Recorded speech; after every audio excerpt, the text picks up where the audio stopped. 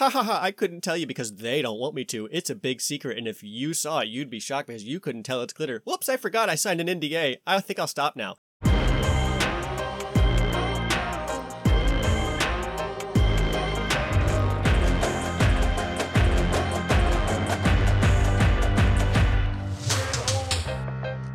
The Social Psycho Confabulation with Ben and Mr. A.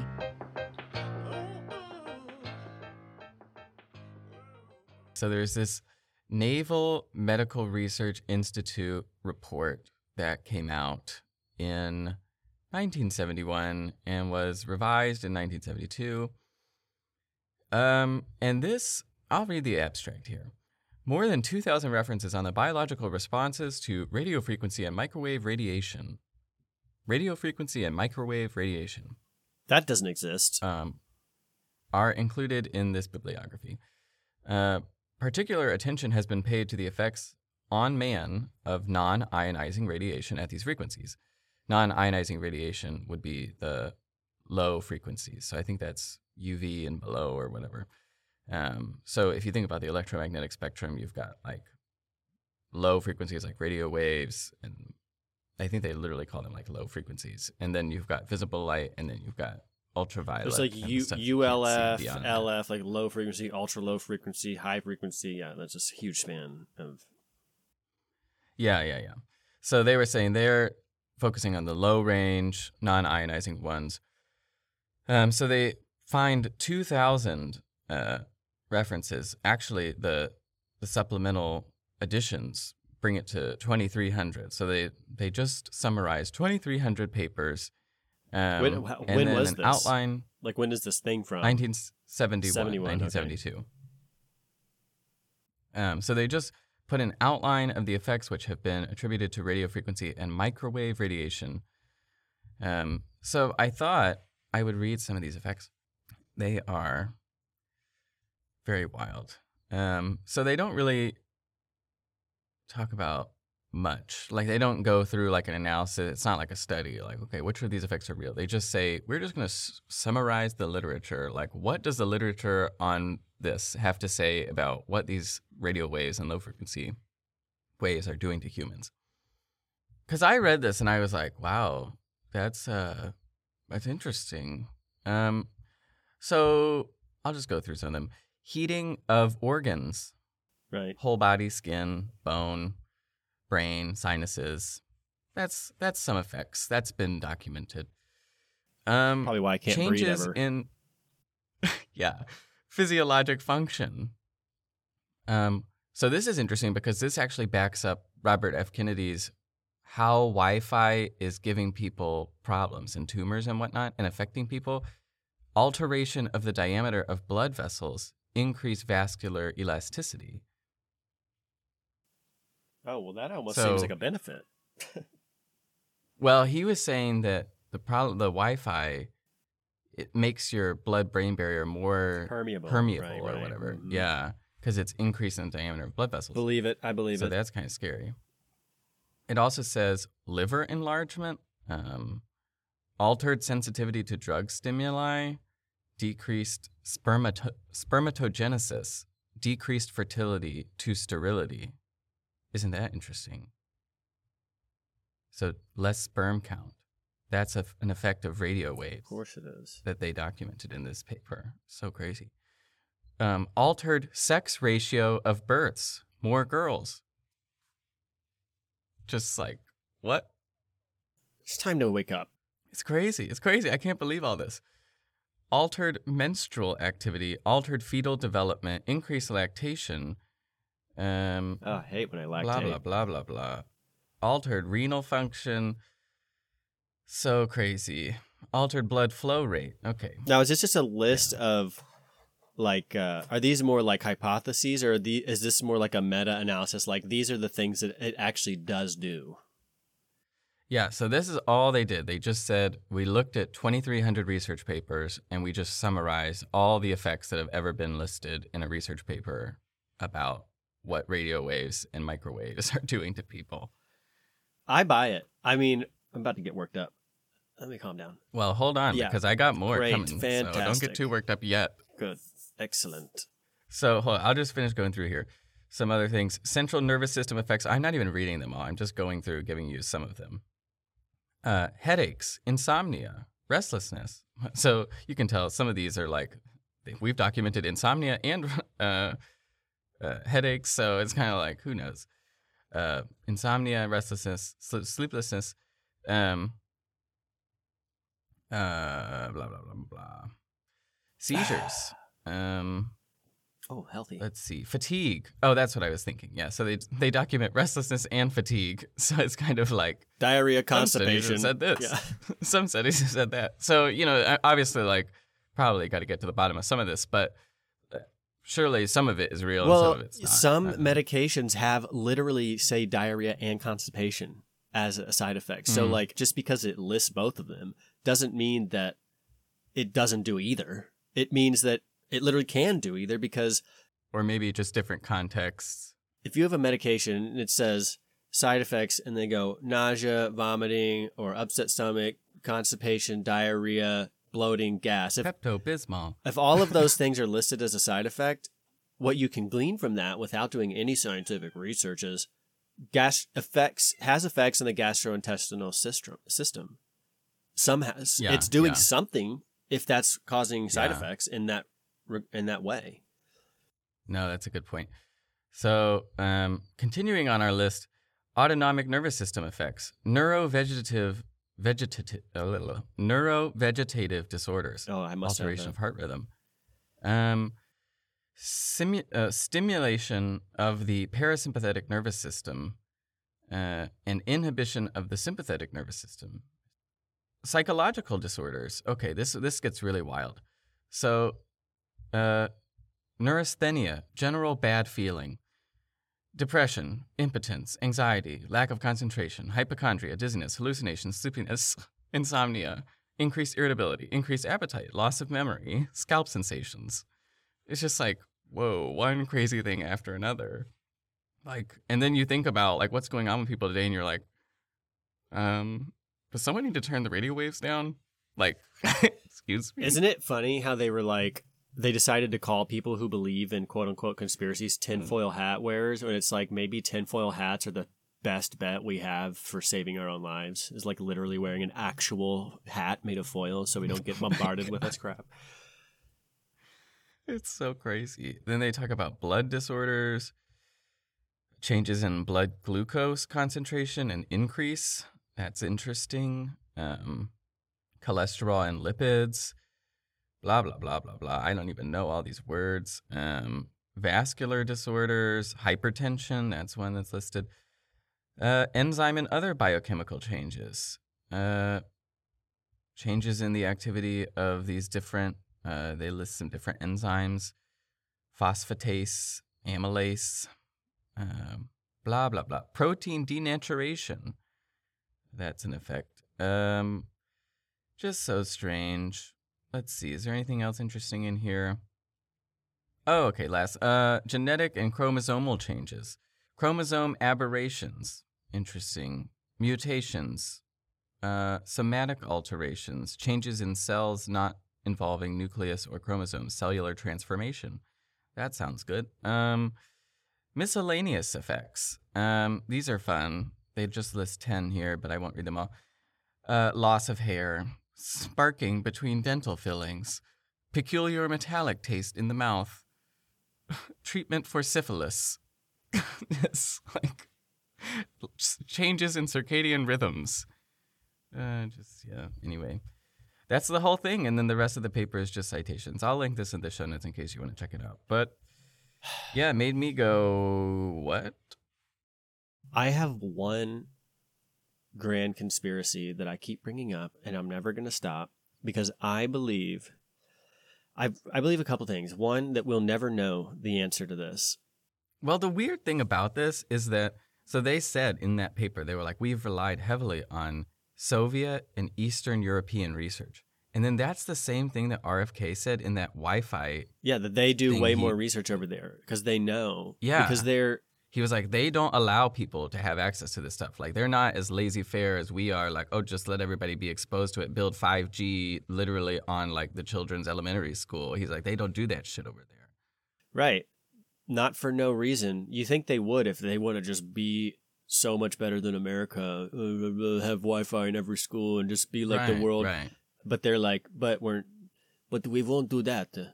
So I don't know if this shit is done on purpose, but I would not be surprised because I don't know what the alternative is. If there are alternative delivery systems, I don't know the true reason we have to go from 2G to 3G to 4G to 5G to 6G. You know, why do we have to do that? Why don't you just do it all at once? Why don't you just anticipate the reason that you'll need to make a whole new system again, you know? Because you're building infrastructure anyway. I mean, it just doesn't even make sense. So there's people that have evidence or present evidence of like certain illnesses that didn't exist until we invented even radio at all.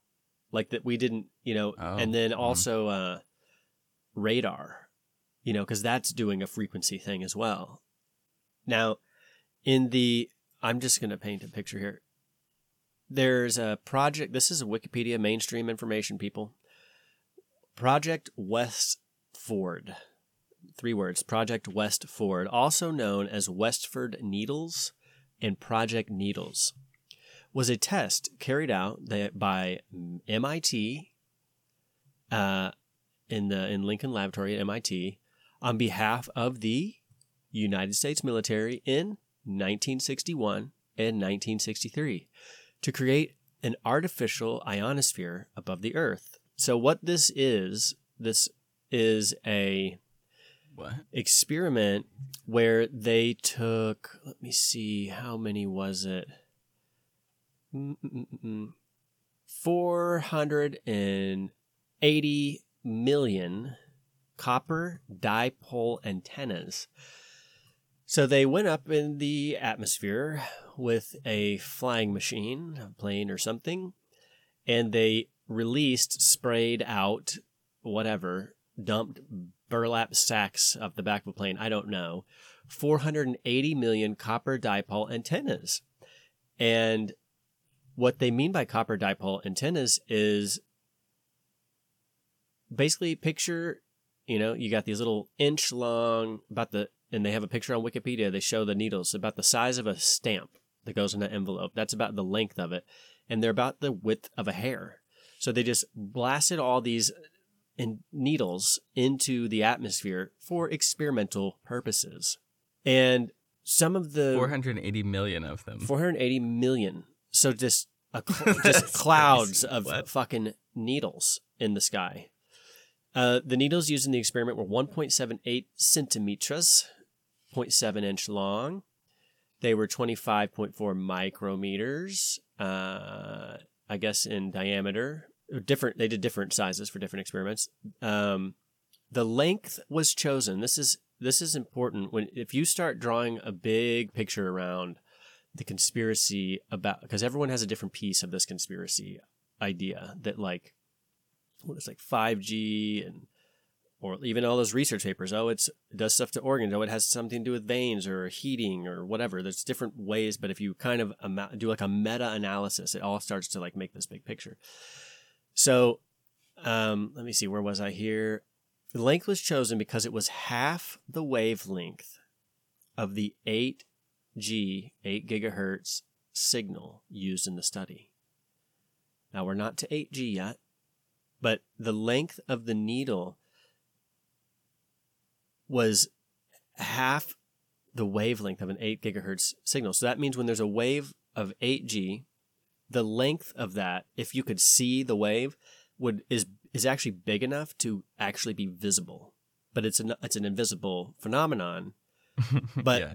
the wavelength. So a lot of people have drawn this connection between once you get to a certain wavelength, a certain size, the closer it gets to the size of an organ, whether it be a vein, an artery, whether it be your pancreas or your liver, once it gets to a particular size, it now has the actual ability to affect those organs because it's I guess the idea would be that it penetrates or resonates with that thing because of the size of the thing. Just like the size of the needle matters with the resonance of the frequency, so does the size of other stuff based on, of course, some degree of conductivity, which we're made of water, so we're conductive.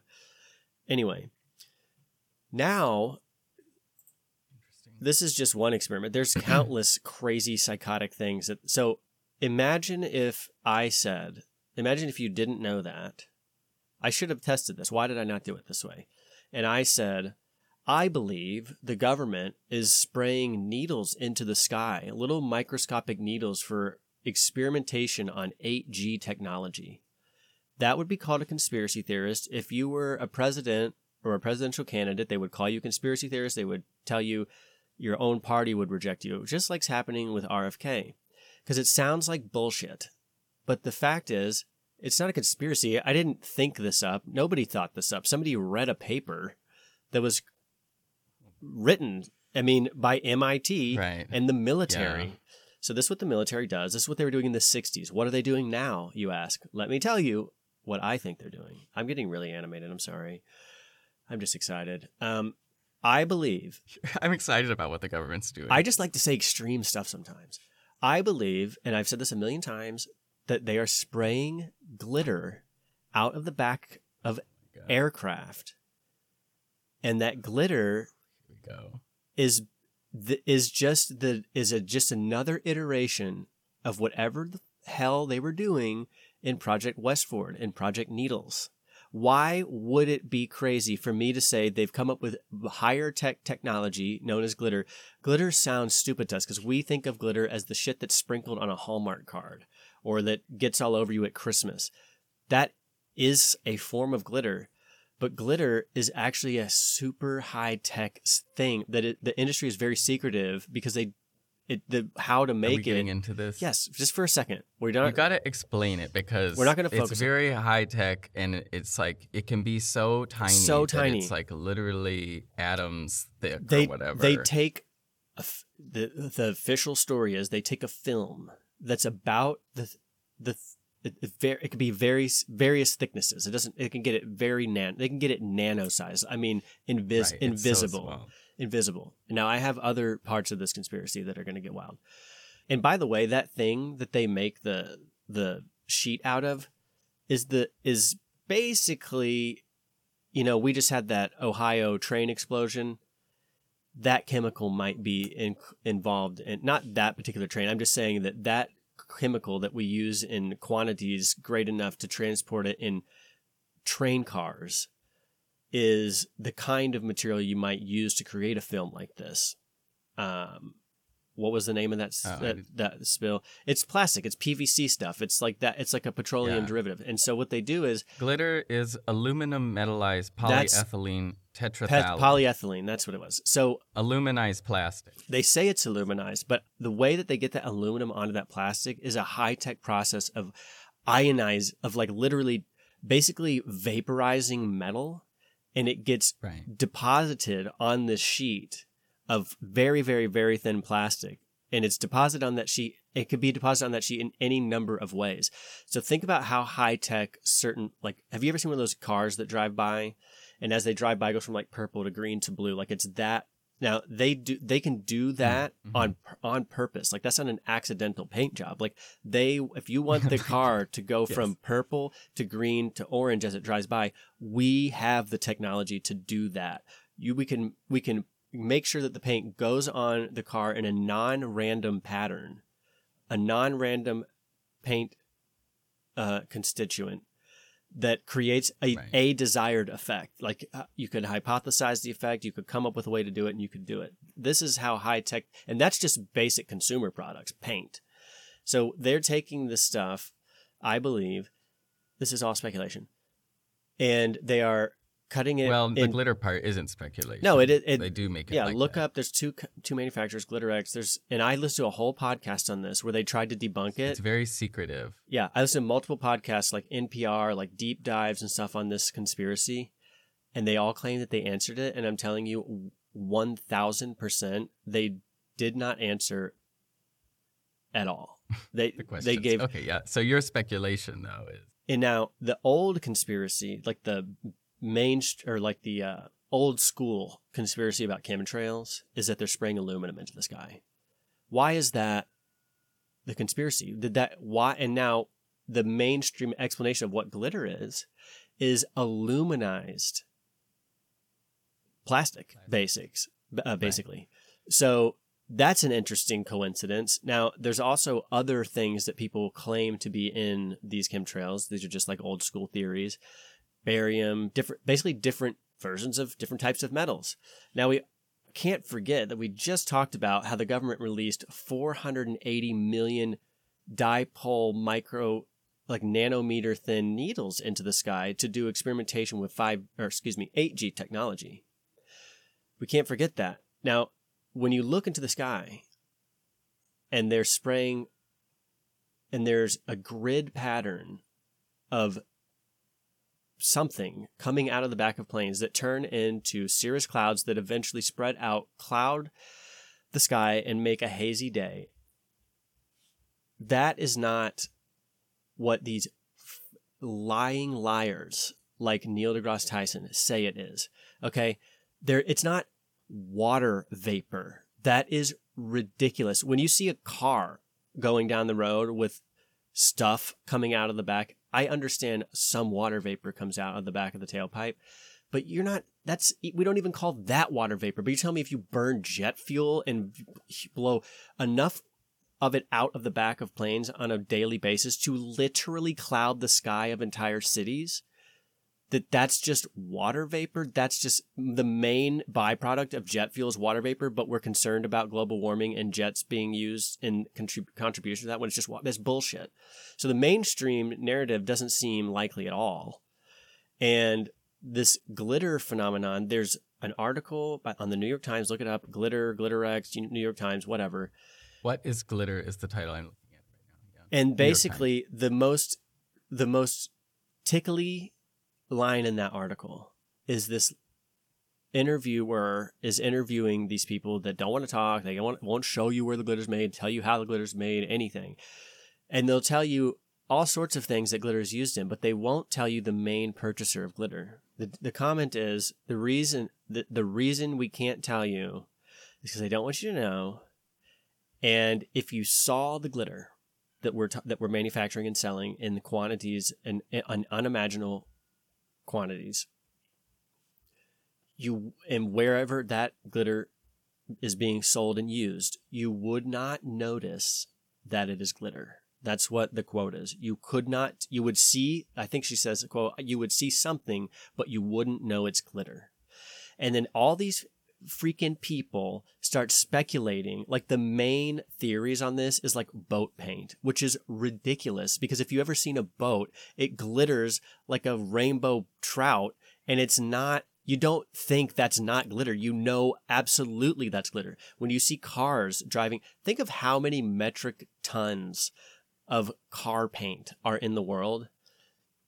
It's unbelievable quantities. You know how much glitter is in that stuff? Incredible amounts of glitter. In that, in makeup, and greeting cards, and none of these are the main buyers because when you see that glitter, even if it's in paint, you don't scratch your head and think it's some kind of mystical technology. You go, that's probably little glitter. So no one's given a good answer.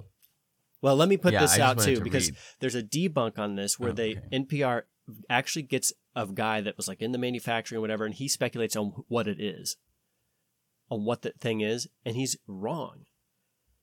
It's not true because it has the same fault. I think he says boat paint or something. People think it could be on sandy beaches and stuff like that. That's possible too. But I mean, even that has the appearance of, if you pick up beach sand, I mean, I live in Georgia. If you pick up the dirt here, there's so much like mica and stuff even in the red clay that if you like pick up red clay and just smear it on your hands will turn red. But if you look closely, you'll have these little shinies on your hand. Like, and I know that's not glitter, but if you look at it, it looks like glitter. Again, I don't think that fits the description of seeing it and not being able to figure out that it's glitter. Yeah, well, so in the article, the reporter says, When I asked Mrs. Dyer if she could tell me which industry served as GlitterX's biggest market, her answer was instant, quote, "No, I absolutely know that I can't," end quote. I was taken aback. "But you know what it is," she said. "Oh, God, yes," and laughed. And you would never guess it. I'll just leave it at that. I asked if she could tell me why she couldn't tell me, and she said, "Because they don't want anyone to know that it's glitter." People, are you listening to what is being said here? If I looked at it, I wouldn't know it was glitter. No, not really. Would I be able to see the glitter? Oh, you'd be able to see something, but yeah, I can't. I can't. Now, here's a theory. The only theory that explains why this lady could have said that is at all plausible out of all the things I've heard. I'm steel manning the argument that there's no conspiracy. I'm pretending there's no conspiracy. I'm giving you what you might assume. And this is, I wouldn't know this, and I accept that because I've never encountered one of these before, but these people have, and the way they explained it made total sense to me on a level. So what they said was, there are some types of NDAs, non-disclosure agreements, that businesses can sign with each other and people, entities, whatever, and that some NDAs in the actual NDA includes a clause that you also cannot talk about the fact that there is an NDA. Like, that's how restrictive a non-disclosure agreement can be. Mm. So there's this potential theory that the reason this lady, there's two really theories that explain it, and neither one satisfy me, but one is they're like trolling people, like trying to make glitter seem interesting when it's not, but it is interesting, and everybody knows that if you just look at the technology behind it and the fact that you can't see glitter being made, etc. Or so the tiniest GlitterX makes is 50 by 75 microns. Microns, not nanometers. 1,000th of a millimeter. 1,000. You can't see it. Okay, you cannot see that glitter. Right. So this is like intense, high-level production going on. Like, how are we making things so small? We're literally vaporizing aluminum, putting it onto water bottle plastic, and it's the width of 50 to 75 microns. Excuse me? If they're atomizing aluminum and putting it on plastic, that aluminum can be one atom thick. Like, that's how technologically advanced this stuff is. So it's absolutely crazy. Well, did I finish my steel man? Like, so the NDA, like, so it's possible, No. but the NDA, so here's why the NDA thing doesn't work for me. Because she said all that other shit. If you signed an NDA that was that restrictive, you wouldn't be going, ha ha ha, I couldn't tell you because they don't want me to. It's a big secret. And if you saw it, you'd be shocked because you couldn't tell it's glitter. Whoops, I forgot I signed an NDA. I think I'll stop now. That's not what happened. That's not an NDA. I signed an NDA conversation there. So I think this stuff is being blown out of the backs of airplanes or some kind of flying craft. And people say it has to do with atmospheric density, pressure, humidity levels, all that stuff. I have pictures of on my phone or something on my computer that I took of airplanes in the sky, multiple at a time, multiple airplanes flying at the same time, right in like a square foot visual field above my head. And all of them have a trail coming out, and you can see in the picture, two of them are leaving in parallel or perpendicular lines, a lingering trail that is spread from whenever they turn the thing on to whenever it gets turned off. It stays there for hours. If you watch it for hours, it spreads out and it creates a haze on a blue sky. It doesn't even always make it cloudy. It will make it look like hazy in the sky, but you can still kind of see the sun. The sun is still hot. It's very weird. Now, in the same picture, there are other planes that there's no way are at that different of an altitude. I mean, it's not like a speck in a plane. It's like they're basically the same size. You can make out the plane in both. And some of the planes up there are also making a trail, but it is dissipating right behind the plane, just like an exhaust in a car.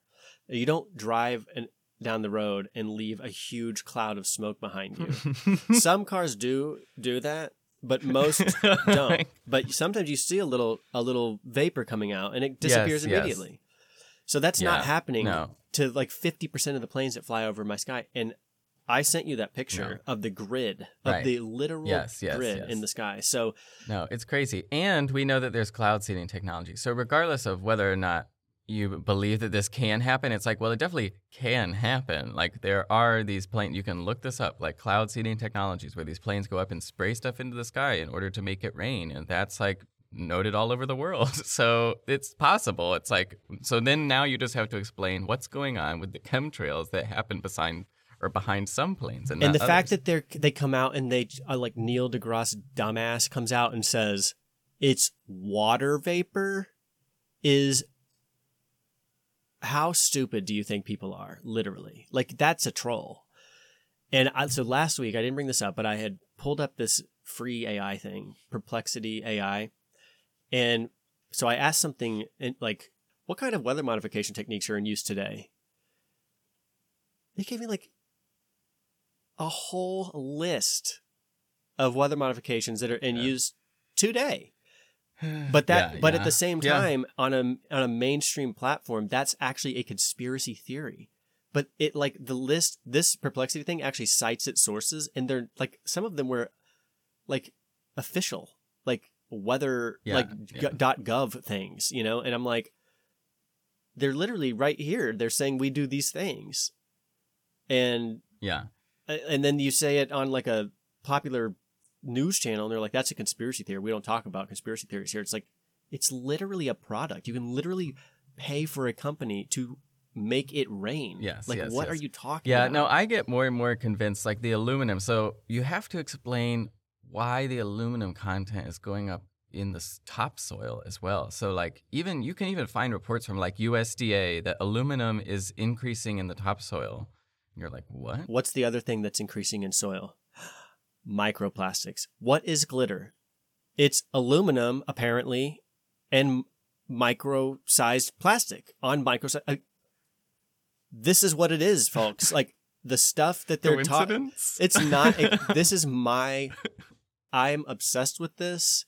I believe in it. Project Westford. This establishes precedent for this kind of thing. Mm-hmm. And I think that this is just better technology. Yeah, maybe. And it's not and 90% of what I'm saying is like not a conspiracy. Well, yeah. There's like some questions, I guess. It's like, how is it happening? The things you can know for sure, like they definitely do spray the sky. Now, what extent do they do that on? I don't know. There is aluminum in the soil in increasing levels. There is plastics all over the environment increasing levels. And glitter does have a very secretive manufacture process and is aluminized plastic. So you just, how do we string it all together? Kim, do you still have that video of that gay guy in Italy? The gay guy in Italy? Can you send that to me? Sorry. Maybe we'll have some video content or something. This is not good evidence, but it's definitely entertaining. Well, I've seen some videos about all this stuff. It's so strange. I've seen clips of people like spraying, people just taking videos of the sky and being like, what are these chemtrails and the haze, just like you're talking about taking. And I don't know. I do not know. I've also seen former military people on video saying like, yeah, that's toxic. Like that, what they're spraying in the air, that's toxic. And so it's like, okay, I don't know. Either the conspiracy is a conspiracy, like it's all organized disinformation, like we've got a lot of people together like to craft some kind of crazy narrative, or it's just true and no one wants to talk about it. Anyway. We don't have to say anything else about it. Like if you look it up on your own time, we'll get into it more time. People get bothered by like, how could everybody keep it secret and this, that, and the other? I'm like, I'm not even saying people are keeping it secret. I'm not commenting on that. I make up whatever story you want to, but it has to include the other evidence, like it has to include this other stuff. And it may not be intended to like kill us all. It might be intended to facilitate wireless signals from satellites or whatever type of communications. Who knows the purpose? Who knows? But I'm willing to go pretty far on that. Now watch this. This is funny. You know what I noticed? Since we've been here in Italy, there hasn't been no lines in the skies. Yeah, that's awfully strange, isn't it? Not one line. Not one. Not one chemtrail. That's wild. Right. And just like Coca-Cola has 4 ingredients on the back of the bottle. Yeah, the Coca-Cola here has like 4 or 5 ingredients. And they don't have Diet Coke because aspartame is banned in Italy. And all of the food, none of it has preservatives or anything in it. No, lunch meat lasts for 2 days and it goes bad. Yeah. It's not cured in all that salt. And how about all of those like people in that town that were like over 100 years old? Yeah, and just living and walking. And on 2 pills. Yeah, and they're on blood pressure pill and whatever I else. don't know, guys. It seems like it's a lot different here. Yeah, but there's no AC anymore. Oh my God. So. Yeah, exactly. We all know something's up in America. Okay, we get it. We're done. Glitters in the sky. Whatever. It's over. Anyway, we got to move on from this glitter conspiracy. Anyway, I wanted to make a couple comments. A couple other things I had to bring up. One, Yuval Noah Harari. Such an enigma. You were like last time, he's part of the cabal. And I was like, I mean, I don't know. And then I found out, I was like, oh, he's a World Economic Forum member. He's definitely part of the cabal. Yes. So he has this episode with Lex Fridman where Lex Fridman interviews him. And the craziest thing he says to me, or one of the craziest things that I didn't bring up last time that I did want to talk about, was he talks about like this post-AI robot future of work for humans. He's like, once we have AI robots in the future, human work will be less mundane. We won't have to toil so much on all these repetitive things. And we can do like these truly creative enterprises and people can have more meaningful work and blah, blah, blah. He's the and German Michio Kaku. Can we just point that out? Yes. He's Israeli, but somehow he's German. You know, the Jews, the Germans, they get along great. They're basically the same. Yeah, basically the same. Basically of course. But he says this, and a lot of people will say this. Like, you hear this from a lot of these tech billionaire type people who are like, we're going to automate the future of work. And like, people are going to be alleviated from their mundane lives and be doing just arts and crafts, essentially. Like, they're going to be in these spiritual and artistic pursuits that are going to enrich humanity. A lot of on a popsicle cultural sticks level. and Elmer's glue, and yeah, it'll be great. Yeah, but I mean, you really have to inspect this for a second, because everything beautiful and artistic and amazing requires toil and sacrifice.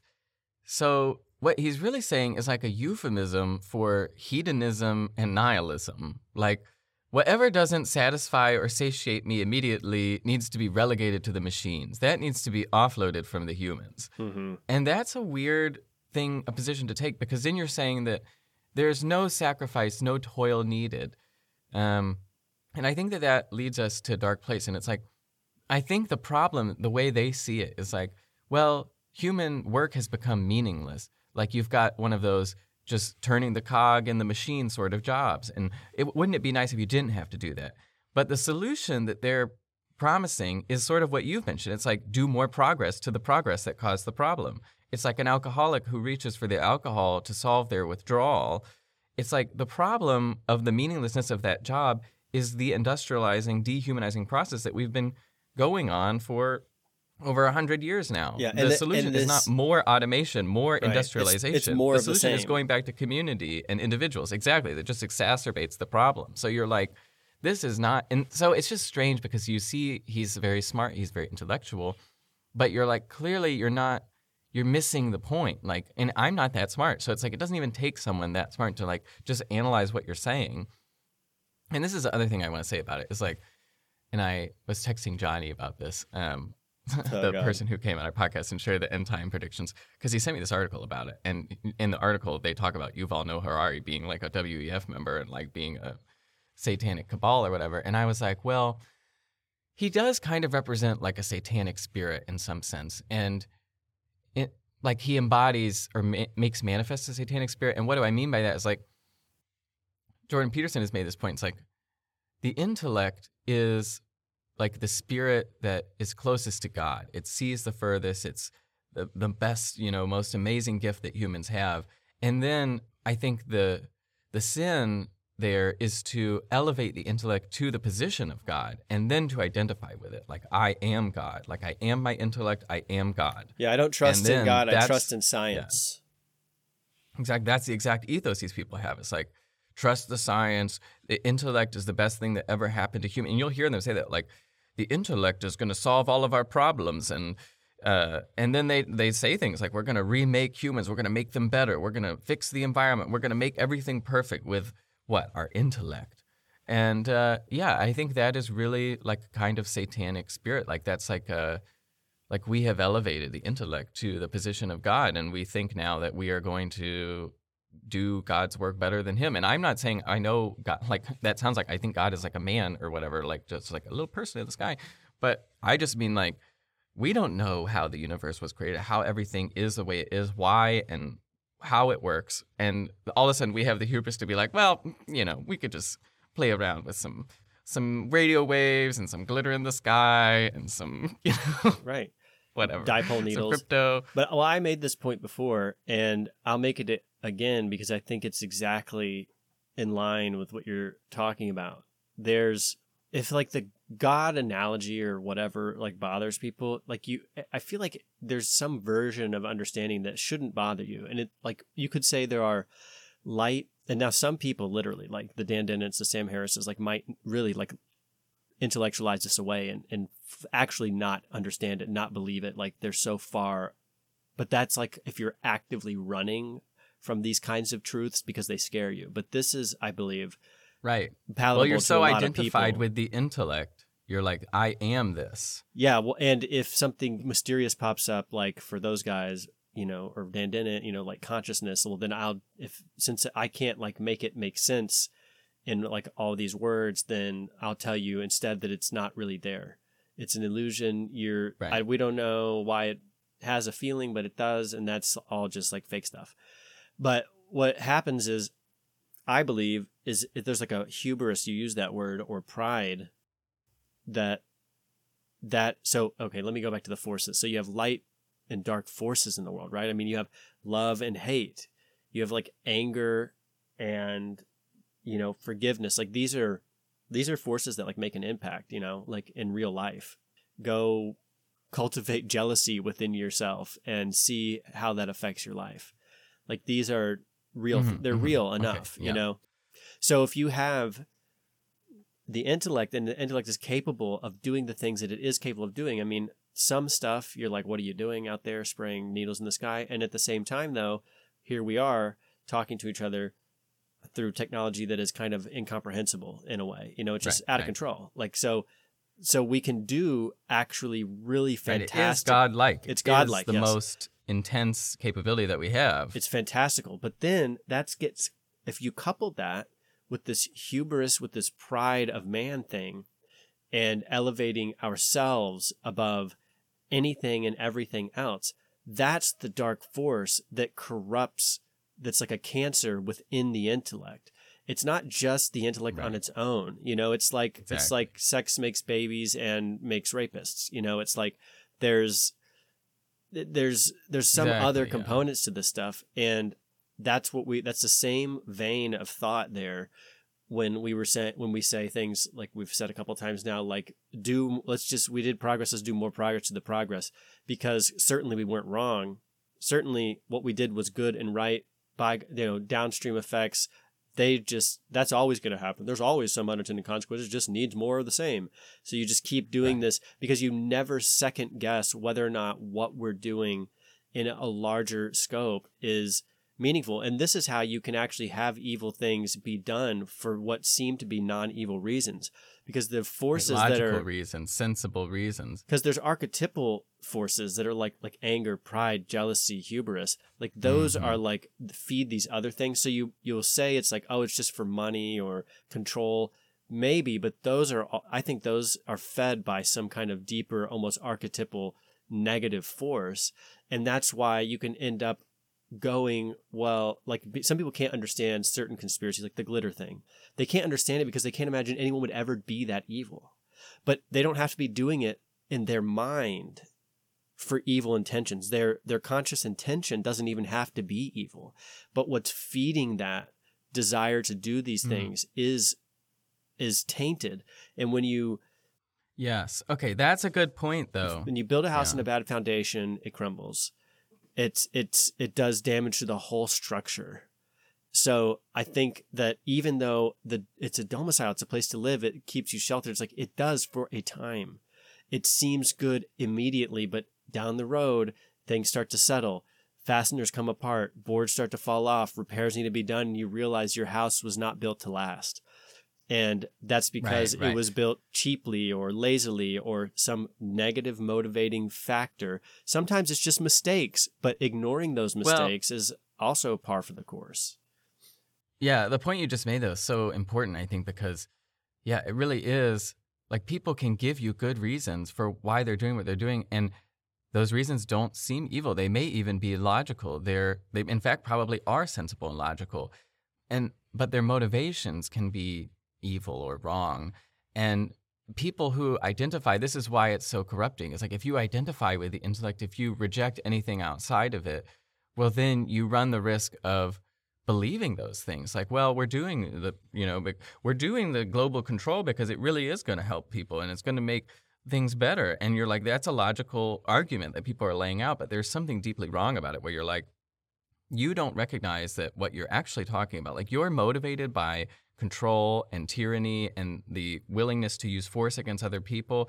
And that's not even captured in the reasons that you're laying out for, like, well, problem, and then we got to do progress. We got to do the World Economic Forum and, spraying the skies so that the sun doesn't heat up the planet too much, and like literally things that are floated at the World Economic Forum or whatever. And so, yeah, I mean, that's a good point to make. Is that, and then too, you made this point about like rationalizing away God.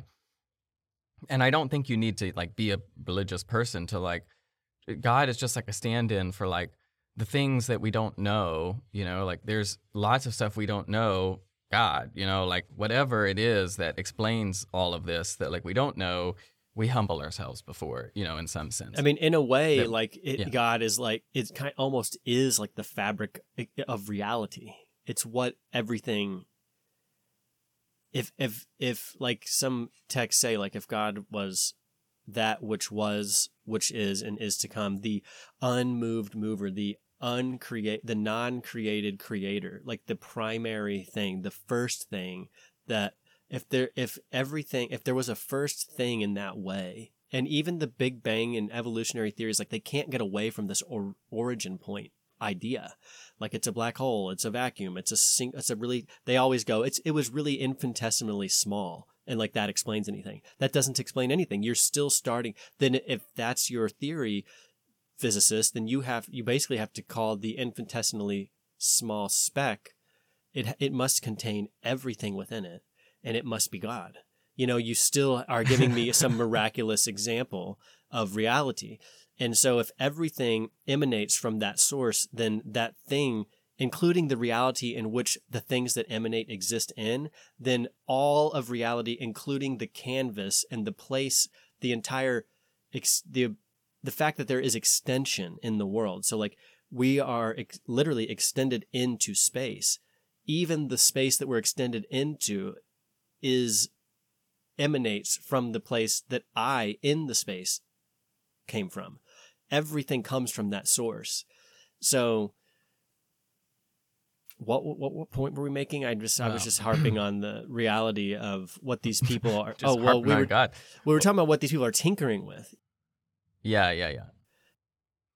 Yeah, well, it does appeal to something. It's like, yeah, we do need to be in balance, like have a relationship that makes sense with our environment and the world around us, and maybe religious people would say with God, or just not dispelling like, with all the goodness in life. Yeah. Mm-hmm. So I think sometimes these people or these systems or these institutions literally just lack lack things. They don't. It's not like they have the opposite. It's not like the World Economic Forum is full of hate. It's just empty. It doesn't. We've done this through like making everything into entities. Corporations, businesses, they're entities. You're a corporation as a person. Like you're an entity. Everything's an entity. We actually create them, and they're like golems. They're Frankensteins. They're abominations because we've built them. They actually do come into existence, and then they actually can mobilize and literally do stuff. Like they do things, and they're composed of individuals and people. But at the same time, they do, in a way, take on a life of their own. And what kind of motives are these things given? They're not even real. So you can't really give Frankenstein or a golem a heart. Like you can't give it love. You can't do it either with an AI. You can't give it that because it's not real. You've made something. You aren't God, but you think you can make. You're trying to get so close. And the fact is, you literally can't do it. You can't give it like compassion. You can't give these institutions love because they're not actual entities. We're building false things. They're not, but we're calling and we're not recognizing them as false. Well, they don't die, and partly that's one of the reasons I think is that they don't. Like, why is it that you might be led into those things? And I think it's partly a lot of it has to do with, if not fundamentally, at a very basic level, it has to do with the fact that your life is limited. Like in the sense that that death is coming for you leads you to behave in ways that you wouldn't like otherwise if you were just immortal. And I think that fundamental difference makes, these like forever corporations that live on beyond anyone kind of messed up. But we harp on it all the time. Yeah. Well, I wanted to bring up this. So you kind of mentioned everything's made of small things. That's kind of an idea. Comes from the smallest bit or smallest atom or particle or whatever. And so I watched this movie Oppenheimer. About the big. We went and saw the big atomic movie. Very fun to go see in theaters. I recommend just for the sonic experience because there's lots of rumblies and it's very exciting. Oh. Yeah. It's got a really good soundtrack. I wanted to play the soundtrack on this. We might try, and then if it just gets taken down, we could just, edit it out or something. But one of the things that they talk about in there, which is just a startling fact, is, so most things, like what we consider material, are empty space. And I just thought that's it's like kind of a deep thought. And then you're like, what is holding all of this stuff together? Like, because you think like it's matter, like it's material, like it's dense. But then it's like at the atomic level, most of the atom is space. Like it's just huge. Like, I mean, they've done those comparisons. It's like if the nucleus was like at the middle of a football field, the electron is like at the outside of the football field. And so you're like, most of it's just space. And you're like, what's even holding that electron around that nucleus? Unless you believe that space is fake, including that kind of space. And that really we live in an ether. Like there actually is a substance. It's just that's something. Sure. Yeah, maybe. And it could be, I just think, and that could still be true to just think about like, how is it?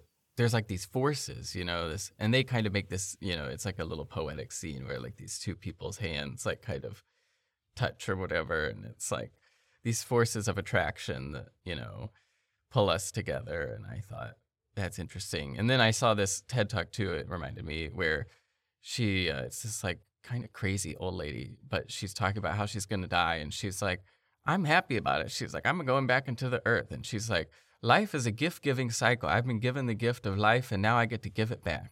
And, she's just very like funny, wise old cracks. And she's a very nice old lady. But one of the things she said was, talking about this gift-giving economy and, well, damn, I forgot what she said. It'll come back. Was this someone from the movie that was in the movie? No. She was just a TED Talk. This was like TED Talk. Another idea. Yeah, so she gave this TED Talk and in the movie they were talking about space. Oh, the law of attraction. So the thing this lady said that I thought was interesting that related to the movie is that there's like these laws of attraction that pull us together. And she talks about, reality comes into being through an interaction. And that was like an interesting concept. And so she like ended her little talk and she was like, and so I want to thank you, the audience, for like making my life real. And I thought that that was such a deep little like pithy thing to say. It's like, I think because partly we can hark all day long on like the evil of the world and how terrible what these WEF people are doing and what the hell's going on. But I also think it's like there are these opposites that exist and they're like irreconcilable, like the good and the bad and it was the very rational, the irrational. very Gestaltian, like figure ground, like there has to be. Right, it's the interaction. Yeah, exactly what that lady was saying. And I was like, that's so deep because it really is. I've been reading Jung too recently because I'm obsessed. But he talks about that as like, gets weird and wild, but we'll go there for a second. He talks about like the symbology of squaring the circle. And he's like, this is a very important like metaphor. Very and Freemasonic notion. He's like, yeah, it pops up all over the place. And he's like, and what is this about? And there's like the circle being like the oneness, like, and then he's like, and immediately the squaring it being like the division into opposites.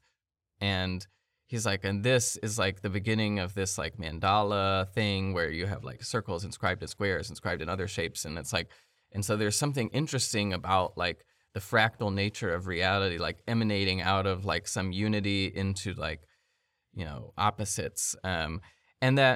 And then so he goes on to say, well, this is also like the Christian idea of like God or Jesus on the cross. It's like Jesus suffers on the cross, which suffer literally means like to bear from below, like fare, like to carry from below. And he suffers on the cross. And the cross is just the bearing witness to, I think, the irreconcilable opposites, like the cross being like that irreconcilable opposites, like the square kind of idea. Perpendicular. And you're like bearing that. Because I came up with this idea recently. We were talking about terror management theory. And terror management theory is this idea that like in psychology, a lot of what you do can be explained by like the fact that you know that you're going to die, but that you have to live anyway or whatever. And that's a particular problem with people. It's like people know they're going to die in a way that animals don't know that they're going to die. But anyway, I was like, well, what's worse? And this was a question I was going to ask you. What's worse, death or suffering? And because terror management theory is like, well, you have this terrible fear of death. And I was thinking about that, and I was like, well, I don't know that it's a terrible fear of death, because death really isn't the worst thing that can happen to you. And you think about like I like to think about this idea of like Kali, like this Indian goddess archetype idea, where she's like the goddess of death, but she's also the goddess of rebirth. And so she's the bringer of growth and life to the universe, at the same time being the bringer of death. So she has this kind of like transcendent character. But Satan, so the Christian idea of Satan isn't the god of death. Satan presides over hell. Satan presides over unlimited suffering, endless suffering. And so that's a very interesting distinction there that I was thinking about. And so all of this, yeah, going back to like maybe what you're running from is like the having to bear witness to the irreconcilable, the inconceivable, like you're thrust into a world of seemingly incoherence, like constant contradiction and the reconciling of opposites. And that's where Jung would say that you really develop as a person, you become a full actualized person, is like at the point you like stand right at the point between those things, between opposites. Or the original sin and brought about the knowledge of good and evil, which is another way of saying they brought about the knowledge of the difference between these two things. Right. The emergence of contradiction and binary from unity. And what did that do? It brought about suffering. So like immediately you're cast out of the garden, and it says things like, now you'll have to, labor over the ground, eat by the sweat of your brow. Your work will be toil, and unrelenting. So it seems like that those are all the things we do. Whereas you look at like things that are subjected to pure nature, maybe like cats or something still live in the Garden of Eden in some kind of way, because they don't can you imagine, like, we're trying to survive, and to do so we feel like we have to work all fucking day long, whereas I have like 12 cats running around in the backyard, and 80 to 90% of the time they're just sleeping. They're just chilling. Oh, it's when the sun comes out, they move to the shade in the barn or under the tree. When it's dusk, they come out, they run around, they try to get food from us, they catch frogs, they catch rats, but they're not frantically trying to survive. They're just existing. If they knew of their mortality, if they knew of the potential for themselves to suffer, they would be frantic like we are. You know, Right. I got to build the house and keep the house full of power and AC and work to get the things, because if I don't have so many things, I might die. I might suffer. It will be bad. I won't socially. I'll be a loser. I won't be cool. People won't like me. I'll be ugly. I got to get the makeup. I got to get everything. I got to do all the stuff all the time, constantly, forever and ever until I die. Right. And it's like, what a bizarre. And I don't know if it's escapable. Like, I don't know if it's like we should just be like cats. I don't think that's going to work either. Well, yeah, exactly.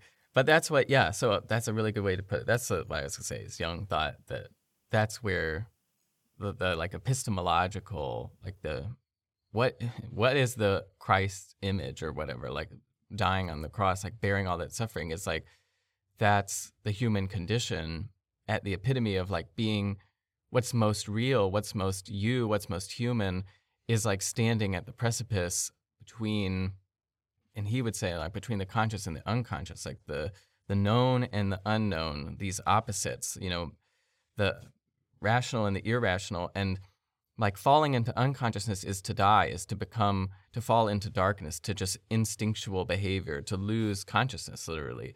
And then to fall into consciousness, though, is to, like what exactly we were saying, like to be possessed by the intellect or something. And so you have to like sort of suffer at the crossroads between those things. Is like you have to bear, you know, the unconscious instinctual urges, the flow, the movement of the unconscious that you don't know, that is like guiding you, pulling you, you know, contorting you in different ways, but then also remain you, like remain conscious and you know, utilize your will, or maybe whatever. Like Jesus has to die on the cross. He has to will it, like to stay there.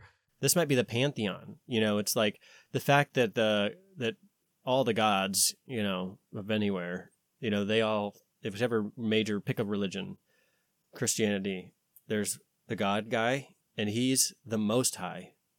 Well, the Most High, in my approximation, implies somewhat less high, maybe multiple highs. Like, you should have no other gods above me.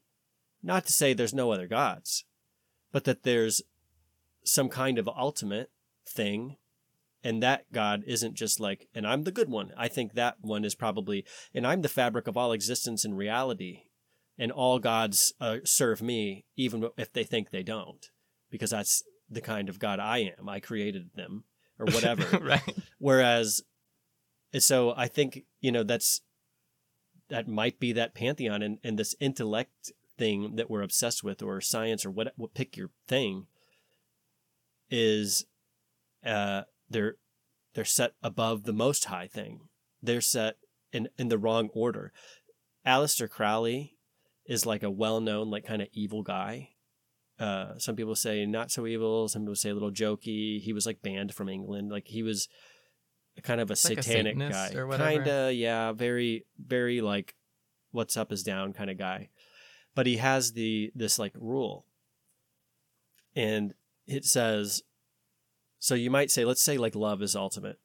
So like love above everything, meaning everything. Love is like that God that's like, I created the fabric of reality. Yeah. And remember, I was saying before in another episode, maybe the Johnny one, that the best like opposite, or the best evil, isn't the opposite. It's not like good guy white suit, bad guy red suit does bad thing. The best opposite is a counterfeit. It looks just like the other one. It's actually difficult to even tell. You have to really actually get down to the even if it could be actually literally identical, but where it came from is what makes the difference. If you're talking about a dollar, a counterfeit dollar, it has to have come from the Federal Reserve. Otherwise, I mean, I get it, Federal Reserve, blah, blah, blah. But I'm saying in theory, it has to come from that official place. Otherwise, it's just not legit, even if everything about it, even if it was made there by the wrong guy, like it has to be the right one.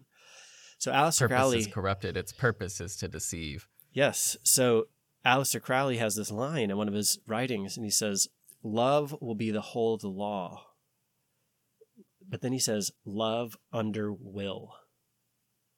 So it immediately inverts just the number 1 and 2 point.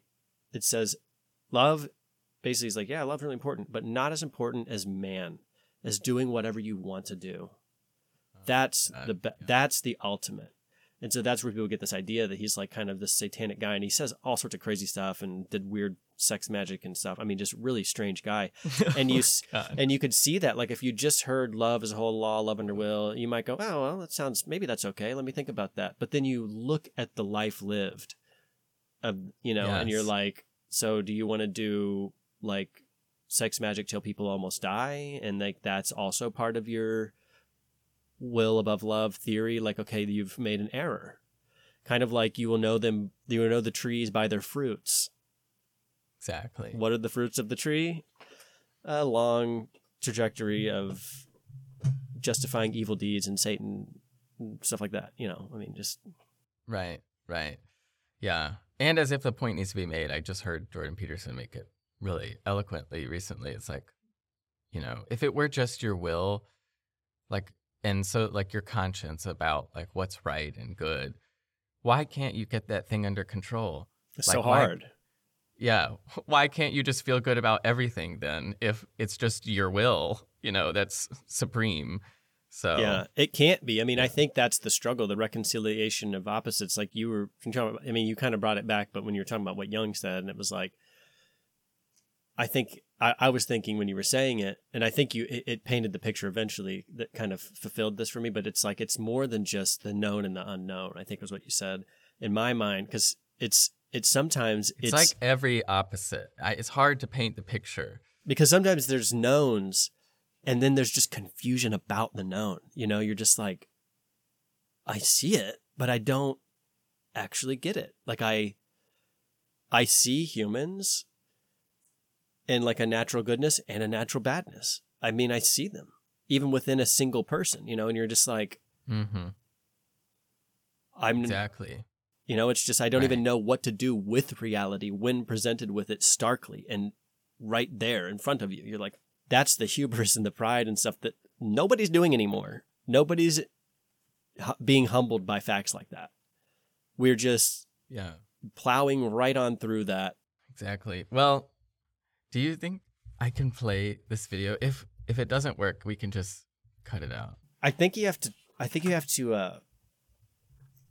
on YouTube. I think you have to say, this is like, what's that word? I want to say open source, but that's not what I mean. It's basically, we're doing this for educational purposes is what I'm saying. We're doing this for educational purposes.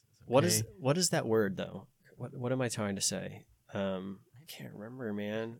God, what the hell? Public use? Public use, fair use, that's it. It's like a fair use thing. Use. So for a reason, we're doing this, not to just use it commercially at all. Look, okay, well, yeah, we're not even making any money, so whatever. I just wanted to play, this is the soundtrack, one of the songs from the soundtrack of Oppenheimer. You should go see it because it's a great sonic experience. But I thought the soundtrack was really powerful and a good, kind of interesting. You can take what we've said and then listen to this, and it's just, maybe this will be interesting. Okay, here we go.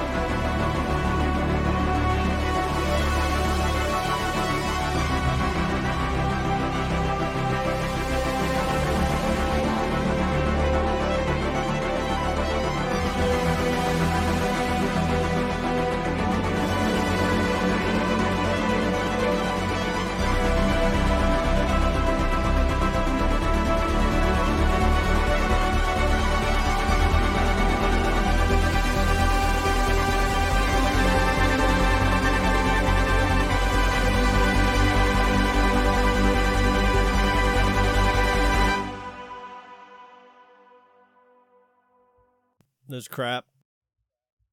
Fair use. I just think that's great. That's fantastic.